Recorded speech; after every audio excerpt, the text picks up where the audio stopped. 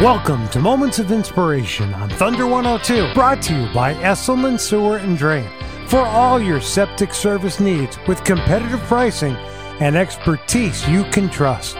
Visit Esselman Sewer and Drain online at septicgopro.com or call 845-798-5959. Moments of Inspiration on Thunder 102. What do you think of when you hear the word fasting? We'll be talking more about that during today's Moments of Inspiration. Hi, this is Seth Switzer, lead pastor of Restoration Church in Monticello.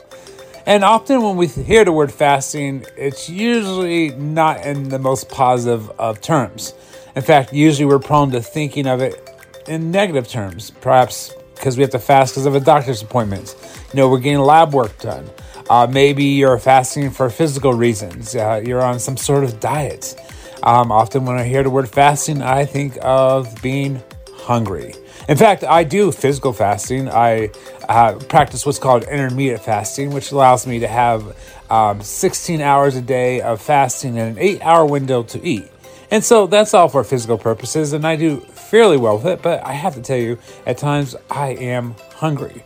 And so a lot of us think of the word fasting and think of the idea of fasting as something that we're going without. Well, I want to share with you a concept that's actually pretty biblical, and the idea of fasting spiritually. And it's not just about going without, it's really the idea of getting something in return. In fact, the goal of Christian fasting is not going without, but the getting that God will give us through the idea of fasting spiritually, putting aside the time to focus more on relationship with Him. Our abstaining always serves some greater end and purpose. Some eventual gain, not loss. Christian fasting is abstaining for the sake of some specific Christian purpose. And so we have to understand that fasting is beneficial, both it could be physically. But when it comes to Christian fasting, when it comes to fasting for spiritual reasons, it can do so much more for you.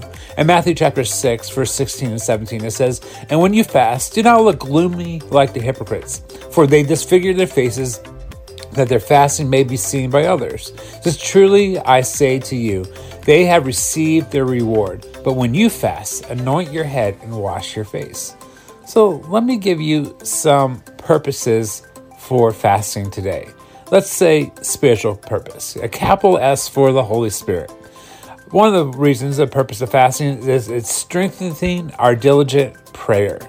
Ezra 8:23, so we fast and petition our God about this, and He answered our prayer. So is there something that you're praying about right now, something that's been on your mind, something in your life that you'd like to have some answers for? Well, maybe fasting is a good way to help bring some of those answers to light. Another reason we fast is that we're seeking God's guidance. In Judges 20:26, then all the Israelites, the whole army, went up to Bethel. And there they sat weeping before the Lord. They fasted day until evening and presented burnt offerings and fellowship offerings to the Lord. So maybe you need to be seeking some guidance. Or another purpose of fasting is receiving deliverance or protection from something that's going on with your life. Maybe you're trying to break an addiction. You're seeking and praying for deliverance. So I would encourage you to fast. Maybe you want the purpose of fasting is simply to humble ourselves. Often our pride gets us in the way of our lives, and actually it hinders us from really experiencing the true goodness of God. And so perhaps we need to fast in order to humble ourselves, saying, God, we don't got this, but you certainly do. Maybe another purpose of our fasting is expressing repentance. We find throughout the scriptures, there's times where people have fasted to repent of sins, repent of wrongdoings, and maybe there's something on your life that you need to bring before God today through fasting. Another purpose of fasting is simply overcoming temptation. In fact, we see Jesus in the wilderness, and He fasts as a way to be prepared for His ministry here on earth and overcome temptation that the enemy was going to throw His way. Another way of purpose of fasting is expressing love and devotion. Luke 2:37 says, "And then was a widow until she was 84. She never left the temple, but worshiped night and day, fasting and praying, expressing her love and devotion."